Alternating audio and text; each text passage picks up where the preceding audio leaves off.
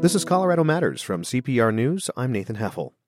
Next week, lawmakers will reconvene at the state capitol for the 2017 legislative session, likely with pledges of bipartisanship and goodwill. However, Colorado's lawmakers are among the most polarized in the country. That's according to research by two political scientists who have studied polarization for more than a decade. Boris Schor joins us from the University of Houston. When you say that legislators are more polarized here in Colorado, what do you mean? In terms of the votes they take or the ideologies of the bills they introduce? Well, obviously, both are related. And what I mean by polarization is that the distance between the parties is greater than it's ever been since we started recording the data. And by the distance, I mean their ideological position. Democrats are as liberal as they've ever been, and Republicans are as conservative as they've ever been. And when did you start recording this or studying this? This is the data I have on Colorado starts in the mid-'90s. So you're looking at voting patterns, and you're finding votes increasingly go down party lines?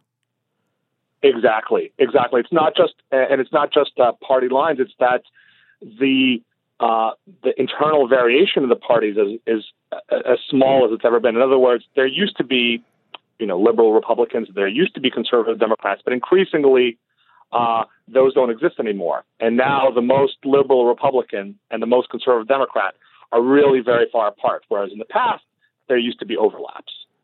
Could it be possible that only more polarizing issues have come up to vote, and not the ideology of the actual legislature? It's possible. And parties do try to, when they control the chambers, they do try to control the agenda.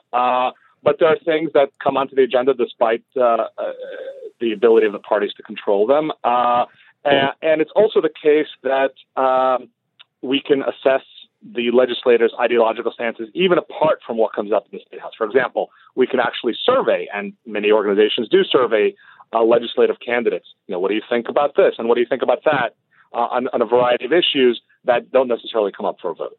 And is that the Project Vote Smart survey that you're using? Exactly. That's part of the data set that I'm using. That Project Vote Smart is this nonpartisan organization that asks state legislative candidates every election cycle on a whole host of controversial issues on abortion and same-sex marriage and marijuana and so forth, what they think about these things. So even if they don't come up for a vote, we can sort of assess where the parties lie.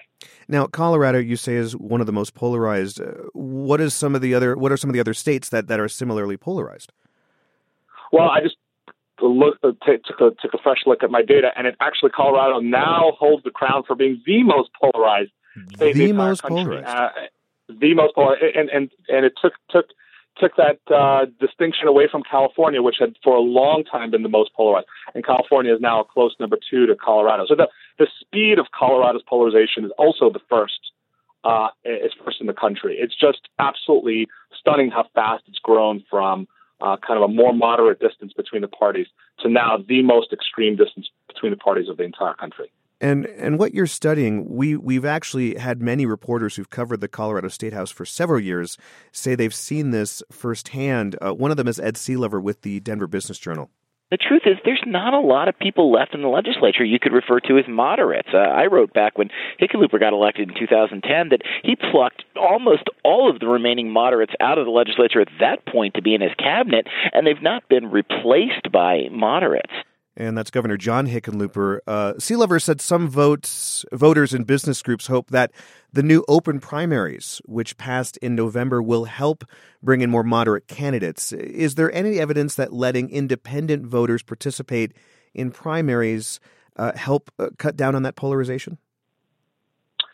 Well, actually, unfortunately, the answer is no. And many states have experimented with a variety of primary forms, especially opening up primaries, moving away from sort of closed primaries where independents and the people from the other party can't participate. And basically, and I've done research on this with a number of co-authors, and we find there's absolutely no evidence that there's a difference between the sorts of people elected under open primaries versus more closed primaries. Now, the only place where there's maybe a glimmer of hope is in the top 2 primary reform, which has been recently adopted in California and a little bit further back in Washington State. And there's a little bit of evidence that that's helped elect somewhat more moderate people, but it's very, very slight. And if I understand correctly, in Colorado, the open primary system is not a top two like you have in California or Washington State. Explain real quick what the top two means. Right. So the top two system is in the primary. Everybody runs together, no matter what party you are in the primary in the summer, and the top two go on to the general election in the fall, and those top two could be members of the same party, with the idea being that it could create some moderation there, right?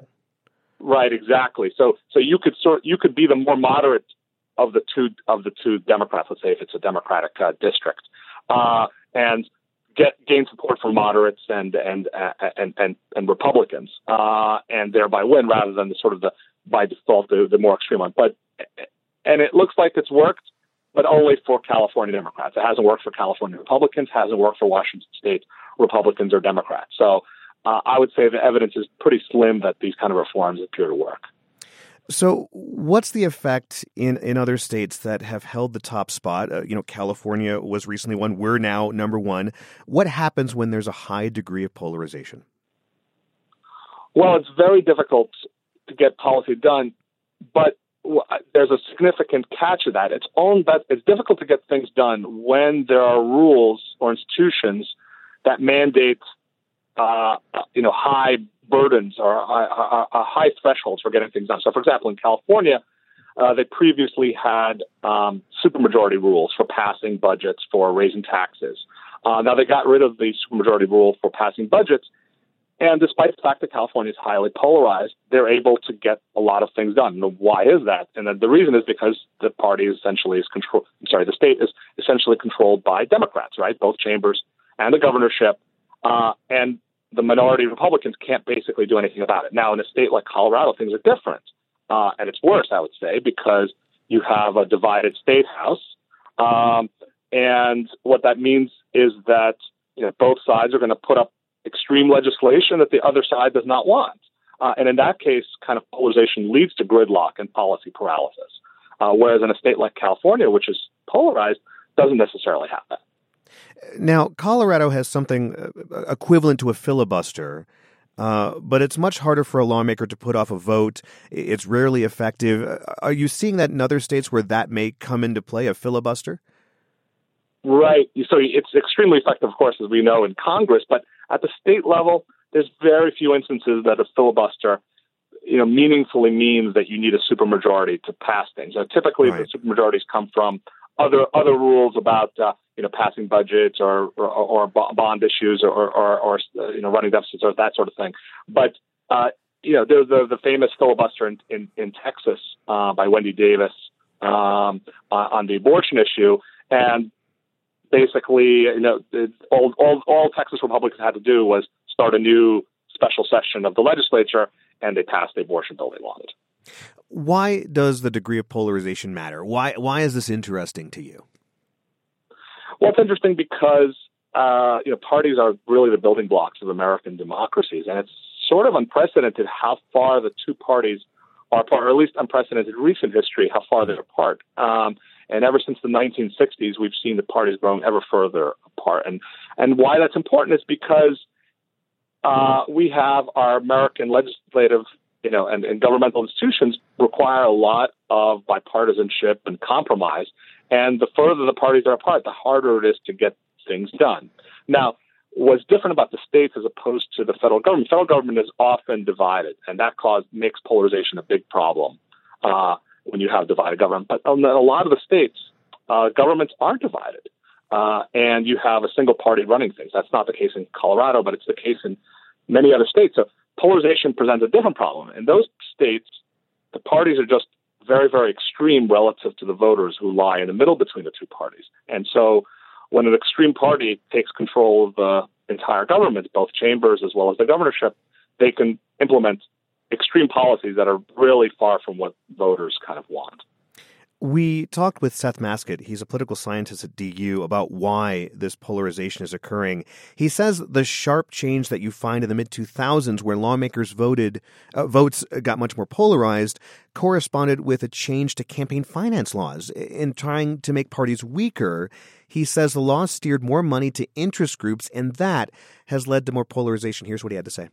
Basically, political parties tend to be kind of a moderating force in some ways in politics. They're the ones who are focusing on the most moderate candidates for the most competitive districts, and most other donors are interested in just have much more ideological goals. And I think you see that very starkly in Colorado. And he also said the people you see interested in running for office now are also more liberal Democrats and more conservative Republicans. Are there any other explanations you've considered for why this increase in polarization is happening in Colorado? Right. So I've investigated a number of potential causes. One, we think rising inequality has something to do with it. Another is the way districts are drawn in the state. So you have a number of purple districts in Colorado, and they're purple only because, not because so much that they contain all sorts of moderate individuals, but rather because they're sort of a mix between, say, a college town, say Boulder, and the surrounding suburban and exurban areas, which are much more conservative. And in the districts like those, of which there are quite a few in Colorado, you have this kind of distribution of opinion. There's a lots of relatively liberal Democrats and relatively conservative Republicans, and the incentives for legislators are to sort of turn out the base in those kind of districts, even though they look 50-50, that they vote 50-50, say, in presidential elections. What legislators see is, well, I've got to turn out my base because I have no hope of appealing to the other side. Boris, thanks for joining us. My pleasure. Thank you. Boris Schor is a professor of political science at the University of Houston. We talked about his research that shows Colorado's legislature is among the most polarized in the country, the most polarized in the country. Find a link to his research site at cprnews.org and tune in Monday to Colorado Matters when Ryan Warner will interview Republican and Democratic legislative leaders from the state capitol. Still to come, the founding marijuana editor for the Denver Post is leaving. We'll ask him about Colorado's current pot landscape. This is Colorado Matters from CPR News.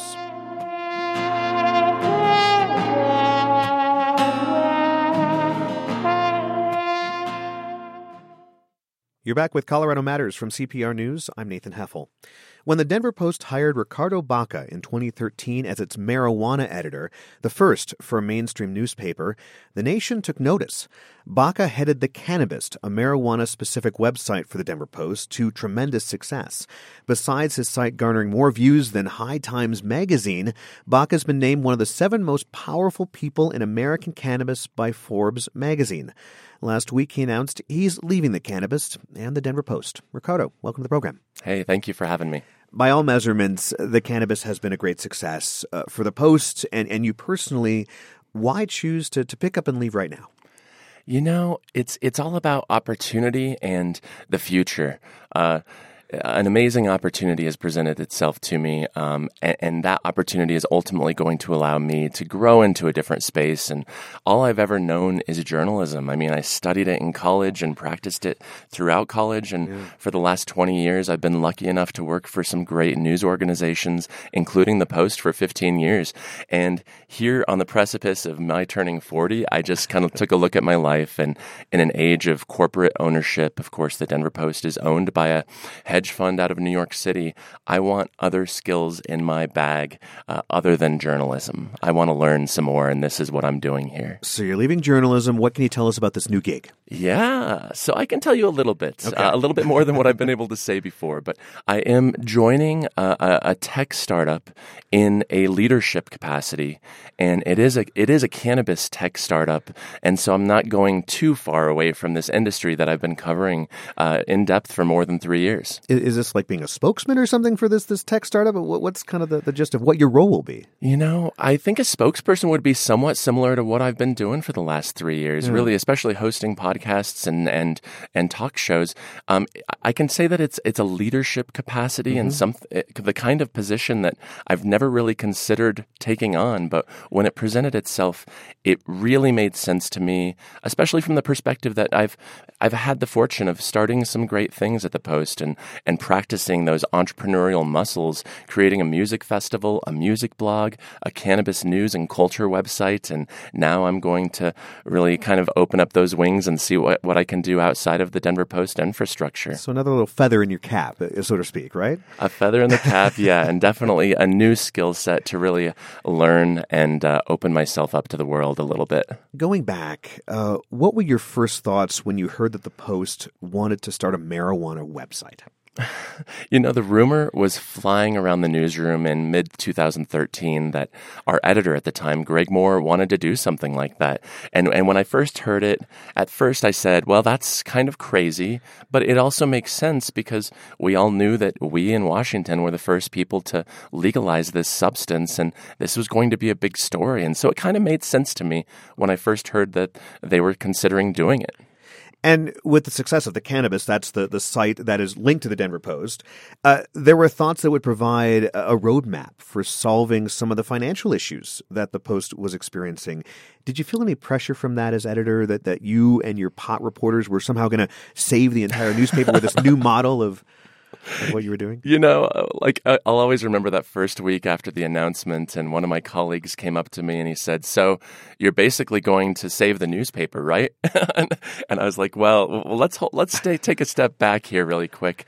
I'm really proud that throughout most of its incarnation, the Cannabis was self-sustaining. It really had paid for itself, and now it's very successful. And as you mentioned, we've beat High Times for 5 out of the last 6 months in terms of digital traffic, and we just had a monster month in November. The ComScore data came out. We had 1.2 million unique visitors in that time, and so I'm incredibly proud. It feels good to be going out on top too. That was a great month.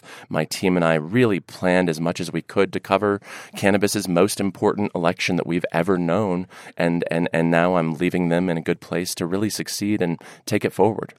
Are you comfortable talking metrics like this? Your job is marijuana. I've listened to your podcast. I've looked at your video. It's kind of laid back, and you talk about what you did over the weekend. Sure. Is this Is different for you?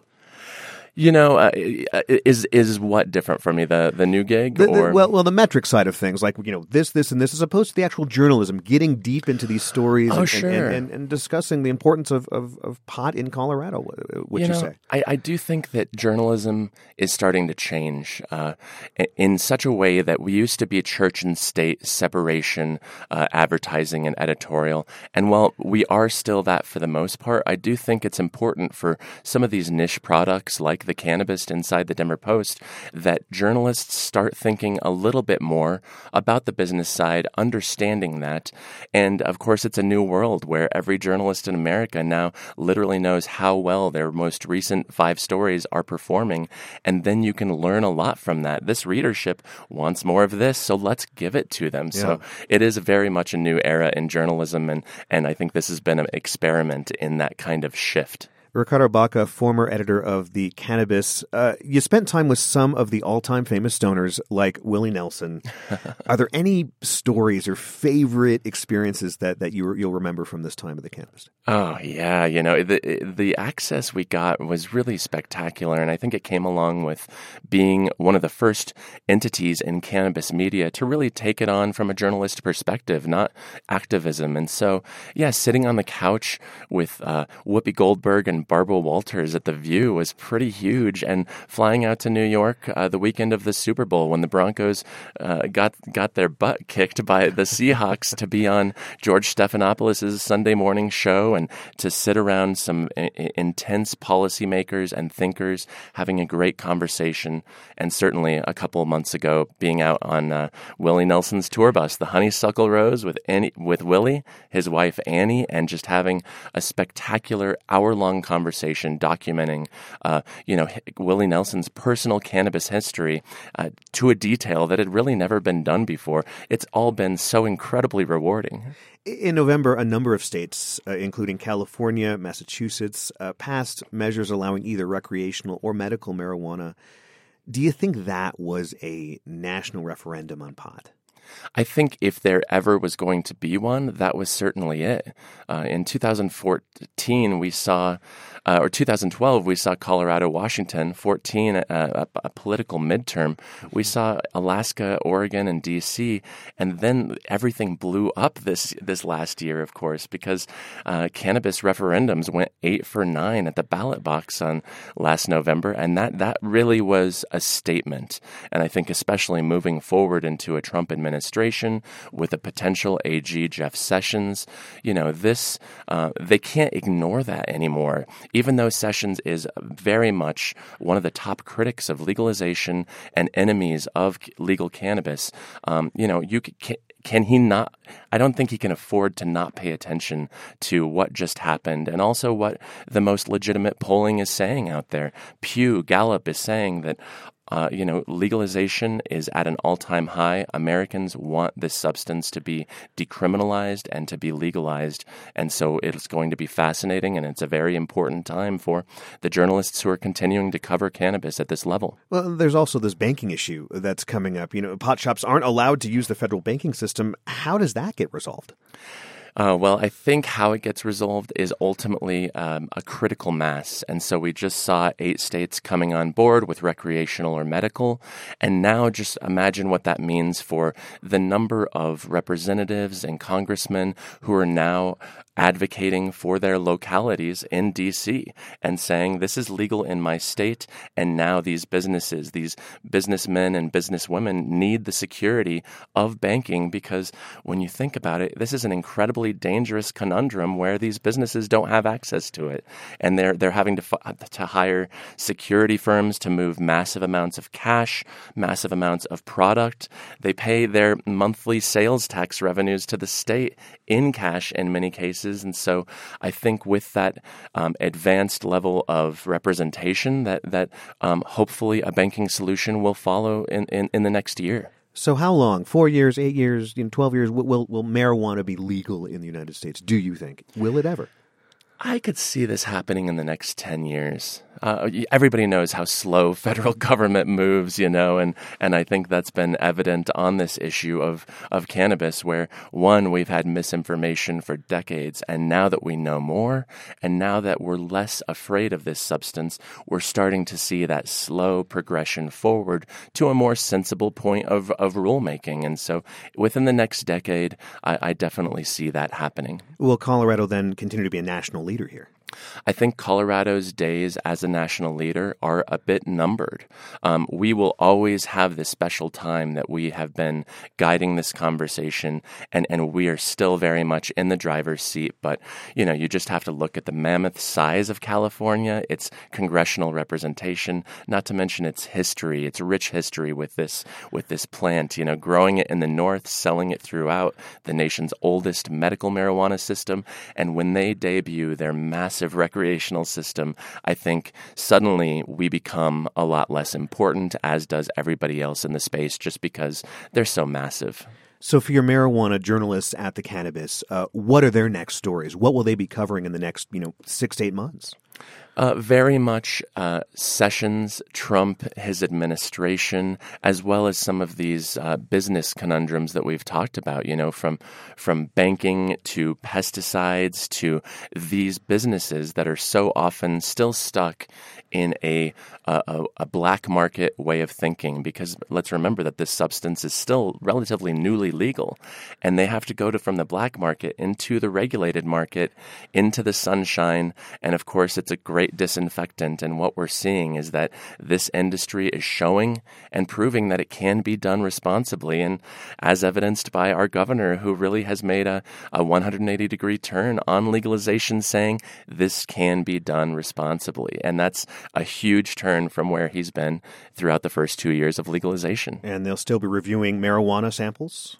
Absolutely. In fact, the Cannabist just announced today that one of our lead pot critics, Jake Brown, will be taking on the hosting duties of the Cannabist Show, which is a talk show and podcast that I hosted for about 100 episodes. So they're very much moving forward and tackling every issue that matters the most to Coloradans and to others throughout the national and international space. Ricardo, thanks for joining us. Thank you so much. Ricardo Baca is the former editor of The Cannabist, the Denver Post marijuana-specific website. Baca has left the paper to join a new marijuana industry startup. He joined us to talk about those plans and his tenure at the Post. This is Colorado Matters from CPR News. You're back with Colorado Matters from CPR News. I'm Nathan Heffel. Take a horse, a gun, some balloons, a stopwatch, and what do you get? What you get is mounted shooting. It's the fastest growing equine sport in the country, and you can see it live tomorrow and Sunday at the National Western Stock Show, which kicks off this weekend in Denver. Dee Chapman of Larkspur, Colorado, and her daughter Bivin are here with us to explain the sport. They'll both compete this weekend. Welcome to the program. Good morning. Thank you. I've heard mounted shooting shares a lot with barrel racing. For those that don't know what that is, can you explain what barrel racing is? Barrel racing is a rodeo event. It's a timed event on horseback with 3 barrels. You have an electric eye that starts and stops your time, and fastest girl wins. And you just tear down there, go around the barrels, and come racing back, Yep, right? Get in, get around them, and get out. So with mounted shooting, you have a pistol or a shotgun in your hand at the time. We have 2 guns in our hands. We draw our first gun and shoot 5 targets, and then holster and draw our second gun and shoot 5 targets. And it's still timed. And there are balloons set up down the line. Yes, we have 80-some patterns that we shoot in the Cowboy Mounted Shooting Association, and it's timed. It's fastest person that shoots all their targets. So are you firing live ammunition here? We're shooting blanks. Okay. So how do the balloons explode? How does that work? Bivin, yeah. We have black powder in a shell. Okay. And the black powder comes out burning, and it pops the balloons. Oh, so it's almost like the heat from that pops the balloons. Yeah, the burnt powder comes out like a shotgun blast, and it'll pop the balloons. Now, is there prize money in this event? There is prize money, not a lot. If we pay our entry fees, we are getting rich. You're good. Now, Bivin, you're 16 years old, right? Yes. How long have you been competing in this sport? I've been competing in this sport for about 9 or 10 years now. I started when I was about 6.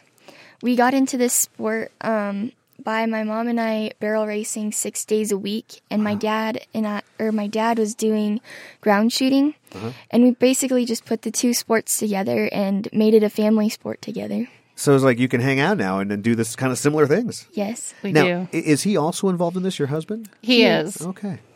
Now, you're up against other teenagers, Bivin. Do you compete against your mom and other adults as well, or? I do. There are 6 levels and one group of 12 and under kids. When you're 12 and up, you start shooting with the adults and everyone. There's 6 levels, and the levels are split up between regular open classes and senior classes. So now what level are you now? I'm a level 5. Okay, and you hope to be level 6 sometime soon? Yes, I hope to be a level 6 later this year. Now, are you a level 6? I am a level 6 shooter, yes. So she could be competing against you not too long from now. She is already. Oh. Like, we all compete in the same match for the end result, and then we also compete within our classes. In our family, we compete for the remote control. Explain that. What do you mean? Whoever finishes the highest at the shoot gets the control of the remote until the next shoot. Oh, to watch television. Yes. And so she's going to overtake that remote control responsibility. You're breaking up. I can't catch you there. Is there a mounted shooting circuit like bull riding where you go across the country doing these? There is. There is. There's ones all across the country. For example, this weekend at Stock Show, we have people coming from all over Kansas, Utah. We even have somebody coming from Georgia. Wow, so it is a countrywide. Is it worldwide yet? It's not worldwide. There are a few clubs started in France, but it's hard with the gun rights. I see. That's an interesting point to point out there. You're with Colorado Matters. We're talking to Dee and Biven Chapman. They're both top-level mounted shooters, which is a sport where riders shoot targets from horseback. This sounds pretty tough for the horses, too. How do you train a horse for something like this with the loud noises and all that? The joke in mounted shooting is that you can shoot off any horse once, and then the second time they won't let you. But in reality, it's just like roping or any other equine sport where the horse just needs to learn to do their job despite the distraction. And if we have a good foundation with the horse handles can change directions, change speed, and you've got a good relationship between the horse and rider, the gunfire just becomes a distraction that happens in the arena. So I'm assuming the horse has to be pretty good at barrel running before you can move to this next step by adding the guns on top of it. Yes, a barrel racing horse would make a good mounted shooting horse, a roping horse. The sport is so new. We see horses coming from lots of different disciplines, including endurance riding, trail riding, just a little bit of everything. Now, how new is this sport? In offhand, if you know. Yeah, the sport's been around since the 1990s, late in the 90s, and really has grown in popularity primarily the last 10 years. And why has it gotten so popular, Biven? I think it's really popular because it's such a family-oriented sport. Just about anybody can do it and be competitive in it because there are so many levels, and it's really inviting, and the community is really friendly. And I heard it didn't start out as a rodeo sport. Is that right? No, it didn't. It started similar to the SAS ground shooting, the Single Action Shooters Society. It similar format to that, dressing up in period clothing, and it was more the dress-up side of the event than the competition side of the event initially. Like historical reenactment type of thing? Similar, yes. Okay. Yes. So when you first started doing it was more period clothing and things like that. But right. now you're definitely in Western modern cowboy gear. Is that what you wear now when you're out on in the ring? Right. We have both. You can still dress up. You can still do the reenactment type stuff. You can dress in cavalry attire. You can dress in old barmaid attire. There's still lots of women that make and compete in beautiful dresses, and the men in the old-time pants. But most competitors compete in modern rodeo attire. Is that the more comfortable way to go, or less flashy, I guess? Oh, no. That's all about the bling and the flash, I think, either way you go. Has it been tough to balance, Biven, these competitions with the expectations of just being a kid, being a teenager? This has kind of just become my life. When we travel, I bring my homework with me from school, and I used to play sports, but this has just become everything that I do, really. And you want to continue doing it, I'm assuming, and grow the sport. Will you become an ambassador, I guess, for the sport, maybe? I would. That would be great. Now, as a mom, is this something that you want to continue doing with your daughter and your whole family? It seems like. Absolutely. I mean, we all work hard together during the week with our horses and doing chores. We load up the trailer, hit the road together. That windshield time is priceless. I mean, we're all in the truck together to visit and talk, and with the dogs going down the road to where we're going to go. And when we get to the competitions, that's when we lose her. We never see her. She's off with her friends. And but it's a good, healthy thing. How many competitions do you do a year? Oh, geez. We compete almost every weekend. In Colorado, there's only 2 weekends a month with shoots.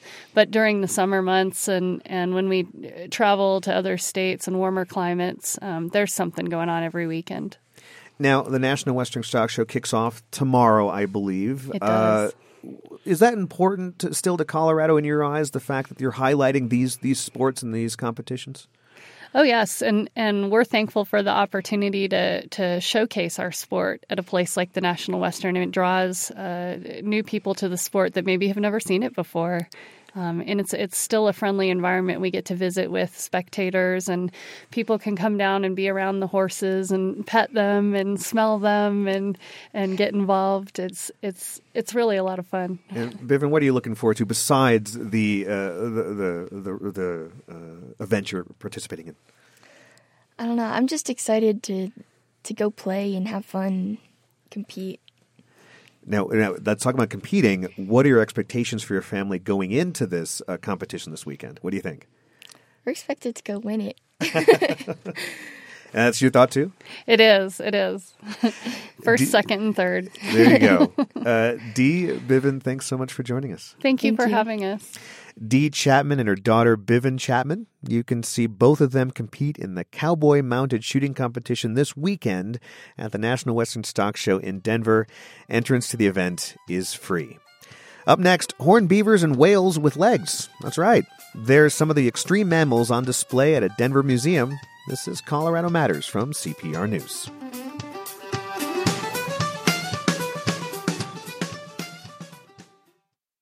This is Colorado Matters from CPR News. I'm Nathan Heffel. Ever heard of horned beavers? Can you imagine an elk with antlers spanning 7 feet? Well, they both make an appearance in Extreme Mammals, an exhibit at the Denver Museum of Nature and Science that ends on Sunday, in the form of fossils and reconstructions, of course. Some of these bizarre creatures lived right here in Colorado. In October, I sat down with paleontologist Tyler Leeson, who helped put the show together. Tyler, welcome back to the program. Yeah, Nathan, thanks a lot for having me. If you're in the West long enough, you'll know the legend of the fictional jackalope. That's a jackrabbit with antlers, but a horned beaver in Colorado, that also sounds pretty fictional. I know, right? It's one of these bizarre animals, like straight out of a Dr. Seuss book. Yeah. But in fact, we have fossil evidence for these animals. They lived right here in Colorado. We have horned beavers that lived about 8 million years ago near Salida. And in fact, some of my colleagues at the Denver Museum of Nature and Science have been doing field work in that area where they've recently found some new horned beavers living alongside 14-foot camels and some other really interesting animals. Describe how this beaver looks. Is the horn on his forehead? Where is this? Give us an example. Yeah, so these beavers were about the size of a house cat, so they weren't that big. Okay. The horns were sort of right between their eyes and just a little bit in front of their eyes, and the horns were a couple inches high. And what was the reason for having them? Yeah, that is one of those questions. For any of these weird adaptations in this exhibit, that is the question. Why have this adaptation? And in the case of the horned beaver, there were sort of 2 different ideas that were put out there. One was that it helped these animals dig, because these things are burrowing. They're what's called fossorial. Mm-hmm. But the more commonly accepted idea now is that it was for defense. So it was defending itself from sort of the equivalent of 8 million-year-old fox and coyotes. And we've posted a photo of a horned beaver fossil and an artist rendering of what the animal may look like at cprnews.org. Odd horns aren't the only strange headgear at this exhibit, are they? No, that's right. There's a number of different types of antlers, horns, and teeth. So we have some wonderful array of teeth, saber-toothed cats to baleen whales, these whales that have these little fiber-like structures to filter their food. There's an animal from this pig from southeast Indonesia, what's called a babirusa, babirusa pig, that has these giant tusks that grow up and over the top of the skull, and in some cases grow back into the skull. And that's not extinct. You could see that today, right? That's right. This animal is still alive today. It's one of my favorite pieces at the exhibit. Because again, why would such a structure evolve? And in this case, it's probably sexual selection. It's trying to attract a mate. Many of these features that you see on the head, these antlers and whatnot, are largely found on the males only. And so these are males that are either fighting other males to attract the females, or just simply attract females. There's also something in the exhibit that would make trophy elk hunters drool. Does that have something to do with attracting a female? Yeah, this animal, this Irish elk. This thing has about a 7-foot antler span. So if you think an elk or a moose is big, this thing puts those absolutely to shame. This is an animal that lived in Europe, in Northern Europe, as well as in Asia. It's a real specimen. It's one of our specimens at the Denver Museum of Nature and Science. And this is an animal that was with us until about 7,000 years ago. So it did not go extinct until very, very recently. Now, how many of these fossils and bones and things are actually from the Museum of Nature and Science? Well, this is the only piece that we have contributed. But one of the great things about this exhibit is that most of the pieces on display are real specimens. They're real artifacts. Now, how do these animals develop these weird traits? Because typically mammals are pretty much similar. You know what a mammal is, but these have taken a different path. Exactly. Yeah, these are extreme modifications. These are extreme adaptations. And so in some cases, it's because of where they're living. So if they're living in the water, a lot of these animals will develop flippers for swimming. If they're burrowing underground, they'll develop giant hands and fingernails for digging. If they're flying, they'll develop their hands into a completely different way, and that is in the form of wings and bats. So that all depends on the environment in which they're living. Now, in the case of antlers, that's because of sexual selection. That's not because of their environment. That's because they're trying to attract more and more mates. Sort of like the tail feathers of a peacock. Oh, sure. And you mentioned hands. What do you mean by hands? We have hands, of course. Yeah, and our hands are actually quite an adaptation as well. We have the opposable thumb. Mm-hmm. If you think of other animals, for the most part, outside of primates, they do not have an opposable thumb. So that is an adaptation for us that is quite unique. And then other animals, like a bat, they've elongated their hands, and then they've spread out this membrane over that hand so they can fly. So are you saying that humans are extreme? Most definitely. Humans are extreme in several ways. For example, we have giant skulls that hold a very large brain, so we're incredibly intelligent compared to other animals. We have of course, the opposable thumb that allows us, to make tools and to manipulate different things. Now it allows us to text on our iPhone. And then, of course, we're one of the few animals that walk on two legs. We're the only mammal that walks on two legs, except for kangaroos, which hop, of course. You're listening to Colorado Matters from CPR News. I'm Nathan Heffel. We're speaking with Tyler Leeson, a paleontologist with the Denver Museum of Nature and Science. He helped put together its exhibit, Extreme Mammals, which is currently on display. Some of these extreme traits evolved as self-defense, recognizing kin, attracting mates. Talk about maybe other animals that have evolved a similar way. Well, yeah, of course, if you look at all other animals, they're convergent on certain structures. So there are animals like that we have on display, these large armadillo-like animals, the size of a small Volkswagen Beetle, the Glyptodon, which have developed these shells, right? And of course, other animals have developed shells as well, like modern-day turtles. Mm-hmm. Again, if you go back into animals that go into the ocean and swim, like whales, they've developed flippers, and you see flippers developing in other animals as well, and that sea turtles. And so this is a great example of convergent evolution. There's also a whale with legs and large teeth. It doesn't look anything like a whale, but it's still related to a whale.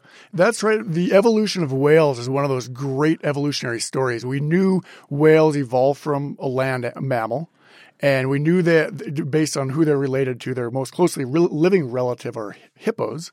So we knew they evolved from something that walked on the land, and they're one of these groups that have a wonderful fossil record documenting all of those changes, going from a land-based animal to a purely ocean-dwelling animal.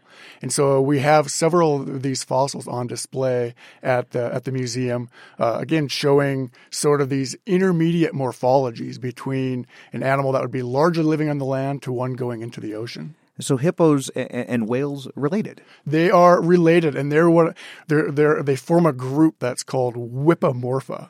Whales and hippos. Who says that scientists don't have a sense of humor? Right? Speaking of the hippos and large animals, what is the largest mammal in the exhibit? So the largest mammal in the exhibit is this animal called Indracotherium. And in fact, it's the largest land mammal to ever have lived. And it lived around 25 million years ago in modern-day Mongolia and in China. And this thing was about 15 to 18 feet tall and weighed about 20 tons. And its modern relative is a rhinoceros. All right. And visually, it's just imposing at this exhibit. Anytime you can walk underneath of the animal and look up and see its belly, I mean, that's an imposing animal. It's very large. Briefly, I want to talk about how your exhibit also explores extreme extinction, noting that mass extinctions have occurred at least 5 times over the past 500 million years, with a 6th possibly occurring right now. How so? That's right. I mean, we're very likely entering into Earth's 6th mass extinction. There's many probable causes for that.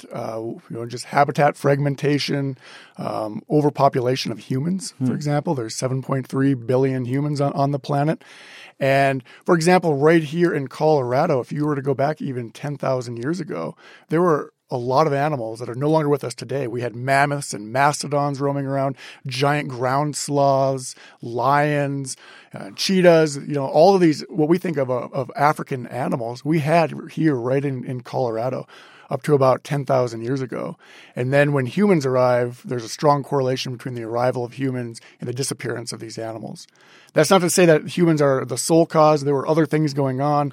There was climate change. There was a number of other natural processes going on. But there's many people that would argue that it's largely humans and that are the result of this mass extinction. Thanks so much for joining us. Thank you very much. Paleontologist Tyler Leeson helped put together the Extreme Mammals exhibit at the Denver Museum of Nature and Science. The exhibit runs through this Sunday. We've got photos of some of the bizarre creatures, and you can see them at cprnews.org. Yasmin Azimi, who performs as Yasi, may be young, but she has years of experience as a soulful voice in Denver's hip-hop scene. She performed with local rap artist H. Wood in 2013 before recently launching her solo career. Following the release of an EP last summer, Yasi collaborated with fellow Denver artist Sir Els for the single Pink Caddy, performed here in the CPR Performance Studio. Sweet like that kind of drug that I never should have tried. But boy, you got that kind of love that gives me high. So I just needed you to come over. You could let your feelings go. I'm about to take control. You don't really gotta say, no, you wanna taste my kiss. We could ride downtown till the sun come up, drink a few, cause I know that you like it. You don't really gotta fight it. Shift gear when driving. If you wanna roll with a boss like me, you don't really gotta say it. No, you wanna taste my kiss. We could ride downtown till the sun come up, drink a few, cause I know that you like it. You don't really gotta fight it. Shift gear when driving. If you wanna roll with a boss like me, so tell me where you want. Yasmin Azimi and her single Pink Caddy performed here in the CPR Performance Studio. That's our show for this Friday. Thanks to audio engineer Michael Hughes and my director Stephanie Wolf. I'm Nathan Heffel. This is Colorado Matters from CPR News. Have a great weekend.